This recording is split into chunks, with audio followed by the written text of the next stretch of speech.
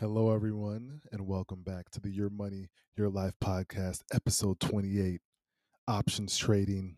Thank you for tuning in. I'm sorry this is coming out a little bit late. It was a hectic week over at New Street. So many new things going on, so many clients coming in.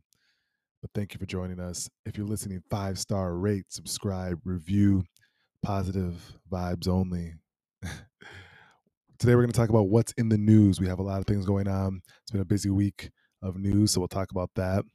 Bull or bear case, Uber. We're going to talk about Uber, bull or bear case. We're going to dive into that. Finance Roundtable. What is going on with options trading? A lot of people have been asking me about it. So I'm going to break it down, options trading. We're going to talk about it. And also, finally, there's no interview this week. So I'm going to do a personal life update, tell you about what's been going on with me and then also with the firm. So that's what we have going on. I hope you guys enjoy the show.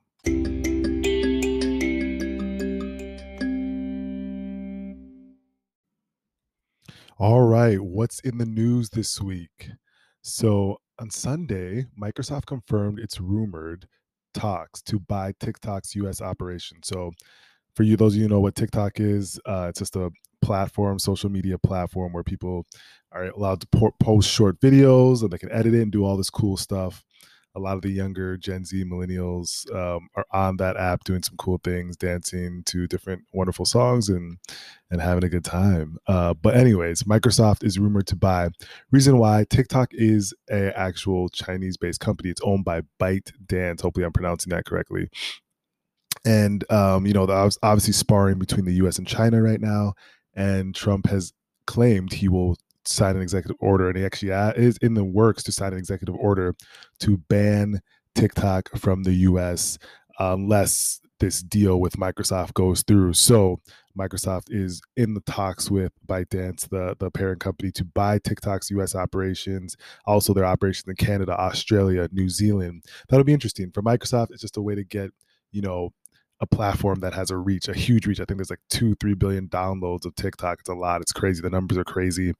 And so that makes sense. And when this was announced, Microsoft's stock price jumped on that day slightly, like 3 to 4%. Maybe it was a 4%. So the market kind of liked this news. But this is something to watch. Trump has given Microsoft and TikTok about 45 days to secure the deal. So in middle of September, I think they need to have the deal done, or at least ready to be done. And so that's going to be something interesting to watch. Next up, jobs reports. So jobs reports numbers just came out. It was actually better than expected. 1.763 million new jobs in July. Economists polled by the Dow Jones projected that there will only be 1.264 million new jobs. So we had a slight increase in jobs. So is that a sign that jobs are coming back? Unemployment rate dipped to about 10.2%, which obviously isn't great, and it's not the levels that we had prior when we weren't in a recession, but better than expected jobs report. And the market's acting in kind. The market is up, this week, barring this is being recorded on Friday morning, so we have to see what happens today. Futures are down a little bit this morning, but the Dow and the Nasdaq were up more than 3% for the week, and the S&P has gained 2.4%. So a lot of this is driven on optimism of the second relief package coming through. So that's going to come through soon. It looks like they're getting things done. Hopefully the bipartisanship will be able to push through a new package of relief for Americans. So that is being pushed through. The details of the relief package are still being worked out. So that's something to keep your eyes on. But it looks like jobs slightly coming back. We're still going to see a lot of craziness in the next 4 or 5 months, but hopefully the relief package comes through as well. Disney. Let's talk about Disney.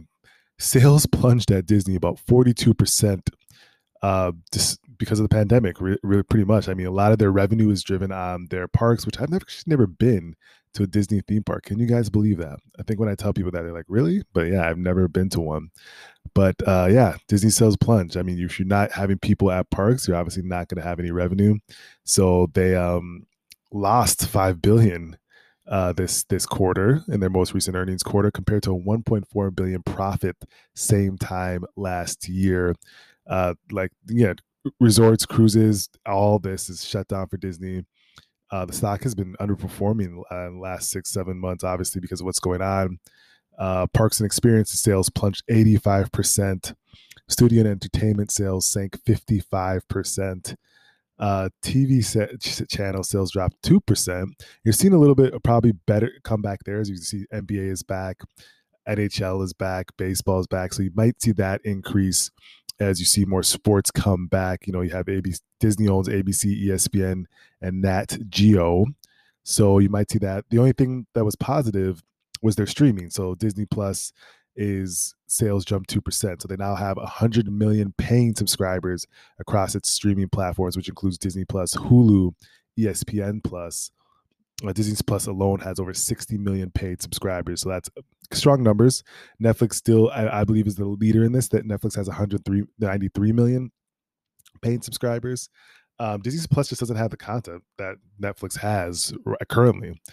Disney Plus has Hamilton, which I'm actually in the process of watching. I actually don't like, what are they called? Musicals? Yeah, I don't like musicals. Never seen it. Never been to a Broadway show. But yeah, Hamilton's great. It's really fun. It's really entertaining. So I'm halfway through, or maybe 3/4 of the way through. Hopefully, I get to finish that this weekend.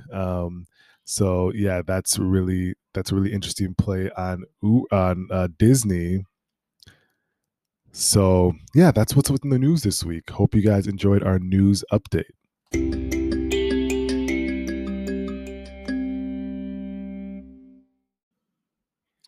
All right, bull or bear case. We are back with our fun new segment, breaking down a company, deciding if we are a bull, bullish meaning we believe in the stocks and the company's future. We would buy shares of the company, or at least hold what we have. Bear meaning we're bearish. We don't believe in the future. We would sell. We would not be buying at this point in time. So let's talk about Uber. Uber, the ride sharing and food delivery company.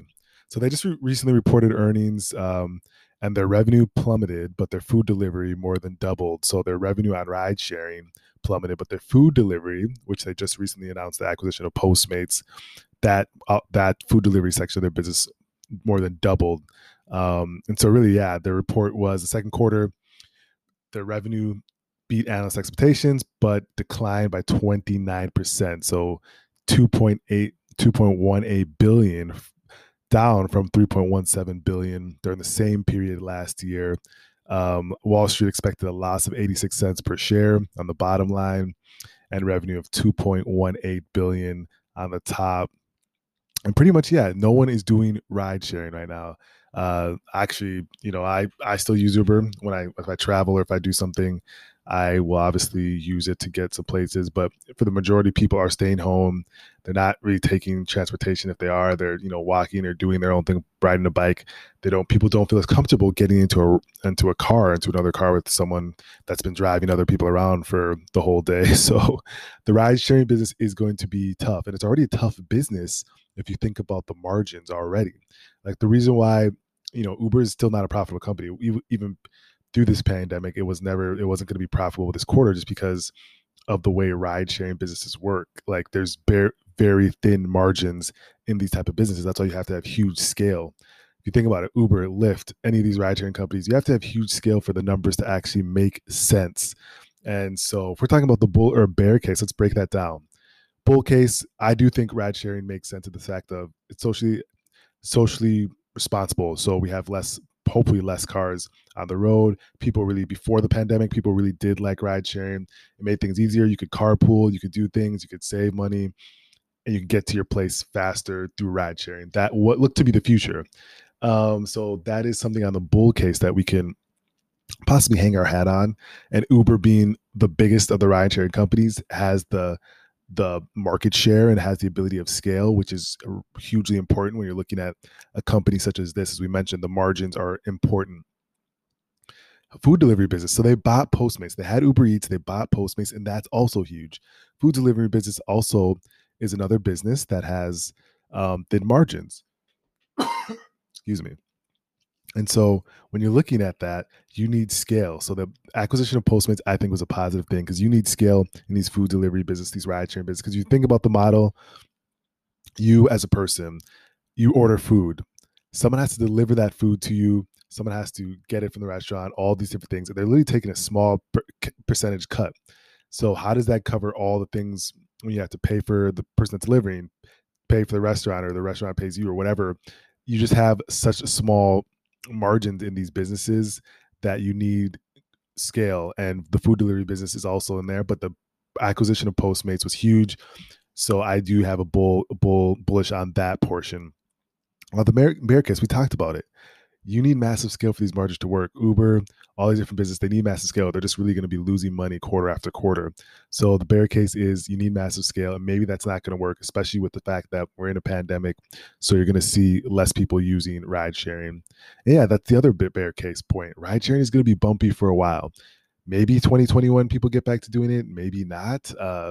Is there other different methods of transportation? People would consider walking places, driving their own car. Like that is something that's going to be very, very interesting to watch, but it's not going to be coming back for a while. So I don't know. Let me know what you guys think. Bull or bear case, Uber Technologies, as they like to call themselves now. Let me know what you guys think.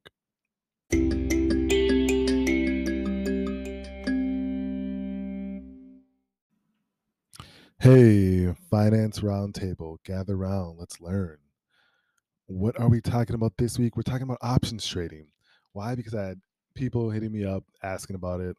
A couple clients, a couple people in my network asking about it. It's something that I want to talk about because yeah, it's a way to trade. It's a way to do some things. I wouldn't necessarily call it, it's just a way to trade. And so options trading, if you aren't aware, for people that may not know, we're going to break down what options trading is. I'm sure you heard it. You see it online. People talking about, oh, I did this, bought this call, I sold this put, I did this or that. So we're going to talk about options trading, what it means, and how you actually go about doing it. So let's talk about it.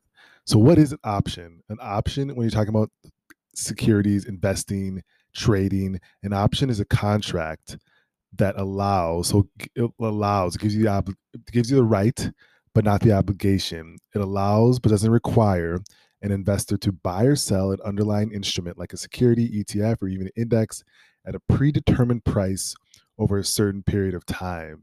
So hopefully you got that. So an option contract allows, but does not require you, an investor, to buy or sell an underlying instrument like a security, ETF, or even index at a predetermined price over a certain period of time. So essentially, option contracts give you the right, but not the obligation to buy or sell security. So for an example, let's say you want to buy 1,000 shares of XYZ stock for $5 per share. But let's say you don't have the money to do that, to buy that much, or you're nervous that the price may drop. So you want to hedge your bet about this stock. So you purchase the option to buy at $5 per share, and you only purchase it for $5,000. Now you can legally buy XYZ stock at $5 per share when you want to. You can execute the option at the strike price. So no matter what the price does, you have up to a certain amount. Let's say option contracts usually last a month before they expire. You have a certain amount of time to buy it at the price that you had, the strike price that you had before the contract expires. So literally you have a few components in these option contracts. You have a security, obviously, that's the stock or security that you want to buy. And you have the strike price, which is the price that you want. You and the seller of this, option agree that it could be purchased at, the security can be purchased at. You have the length of time, usually it's like a month or so. So there's a few different elements to the option contract. So if you're thinking about it, the terms of the option contract are specify the underlying security. So you have, usually when you do an option contract, it's with 100 shares. It's called like one lot, 100 shares. So you can't just buy like an option contract and just buy 5 shares. It has to be 100 shares. And so usually the price of the option that you pay, if you're the buyer of the call, let's say, you'll pay, 0.52 or 52 cents times 100 shares. That'll be the price you pay to give you that right, but not the obligation to purchase at the strike price. So that's kind of how that works. So the terms of the option contract specify the underlying security. It also specifies the price at which you can buy, which is called the strike price. And it specifies the expiration date. So you can't wait forever. You have a certain amount of time before you have to execute to buy it at your strike price. So pretty much, if you have an opportunity, you see a company, you're like, hey, I think this stock is going to rise. Right now, it's sitting at XYZ price. There'll be option contracts out there. You can purchase one. Let's say it's trading at $10 right now. You're like, all right, I believe, it's going to go up even more. I want to buy an option contract that has it trading at 10.50. At my strike price is $10.50. You buy an option contract at 52 cents times 100 shares currently of the price. And at that point, you have the right, but not the obligation, to buy it at the strike price of $10.50. So the price jumps up to $13 off of some good news. You can buy it at $10.50 because you had that strike, you have that options contract. You can resell it in the market at whatever the new price is. I think I said $11.50 or $13, excuse me. And now you have that profit margin there. So that's how people trade options. So it gives you a little bit of hedging, a little bit of leverage. It covers you a little bit on the downside risk. So when you buy a call, you pay the option premium in exchange for the right to buy shares at a fixed price, the strike price, before a certain date. And so there's different things you can do. You can buy a call, which is being bullish on the stock. You can buy a put, which is being bearish. You can sell these contracts. So when you buy a call for someone, you are actually buying it from someone. So there's obviously a contraparty that's doing that sale. So you can be the one selling these option contracts, but you have unlimited risk in the situation when you're selling the contract. So this is a little bit of a way to think about it. I think option contracts are interesting. The way to hedge, they're very complicated. So people that are just doing it and not really knowing what they're doing, they're losing money, right? So you're not going to just get in here and like understand everything. You can do this for a long time and it really still be very complicated. It's a good thing to know about, but it's not like a way to get rich off of this. Again, I caution people because people hear a lot of things, they see a lot of things, they think they can just get rich off of doing these different things. You have to really understand what you're doing when it comes to option contracts. But hopefully this helped clarify some things for you and help you understand a little bit better.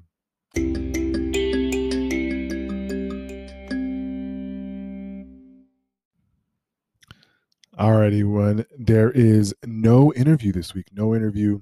So I'm just going to give a personal life update, keeping up with the firm. So that's something that I will do now since we don't have an interview this week. But we will keep doing interviews. I like them. If you guys like them, let me know. But I would like to also give you guys an update on myself. I've been doing the rounds with media, CNBC. I'll be back on CNBC on the 21st. So I'll be back on CNBC next week on the 14th for a short segment on Trading Nation, which I love. But I will also be back on the live show, Summer School. So school is back in session. Bring out your notepads, your Trapper Keepers. Remember your locker combination because we're back in school on the 21st, 6 p.m. Summer School, back on the Advisor Show. I love doing that. It's super fun. So I'll be back there. Personal life update, busy week. Turned 31 August 1st, which is crazy. I did a post about it. I started the company 2 days after my birthday last year. I decided to start the company and we've grown so fast. That's why the podcast is late. I was bringing on a bunch of new clients. This has been a great week. Very busy week. Just working, so much to do, but I'm enjoying everything. Thank you for all the wonderful clients I get to serve. We're going to keep going, keep growing, keep getting better. And this is just extremely fun and great things to be doing. So appreciate all of you. Reach out to me if you need anything. Bingeables. I don't know. Do you guys care what I'm watching? Because I just work and watch Netflix alone usually. So do you guys care? Well, what I'm watching right now is I just finished the new season of Shameless. So that was really a great show. If you guys haven't watched Shameless, so funny. 10 seasons of greatness. You don't really see shows that give you 10 seasons of greatness, which is what Shameless does. Now I've transitioned to the new season of Last Chance U. Such a great show. Football. If you don't know Last Chance U, it follows a football season of a junior college program through this whole season. Watch them. There's so many great stories within junior colleges, kids trying to get to Division I, kids trying to make it. And football teaches so many lessons. Such a great sport that I played for the majority of my life. Serve some pro athlete clients, and will continue to serve more. This is just it's a great show, so I'm also watching that. I need to finish Hamilton because I have not finished that, so I'll get to that as well. But hey, this has been a great one with you all. Please tune in, reach out to me if any questions. We're going to be live, in a couple next week on the 14th on CNBC and the 21st. But in the meantime, if you have anything, please reach out. Thank you for listening.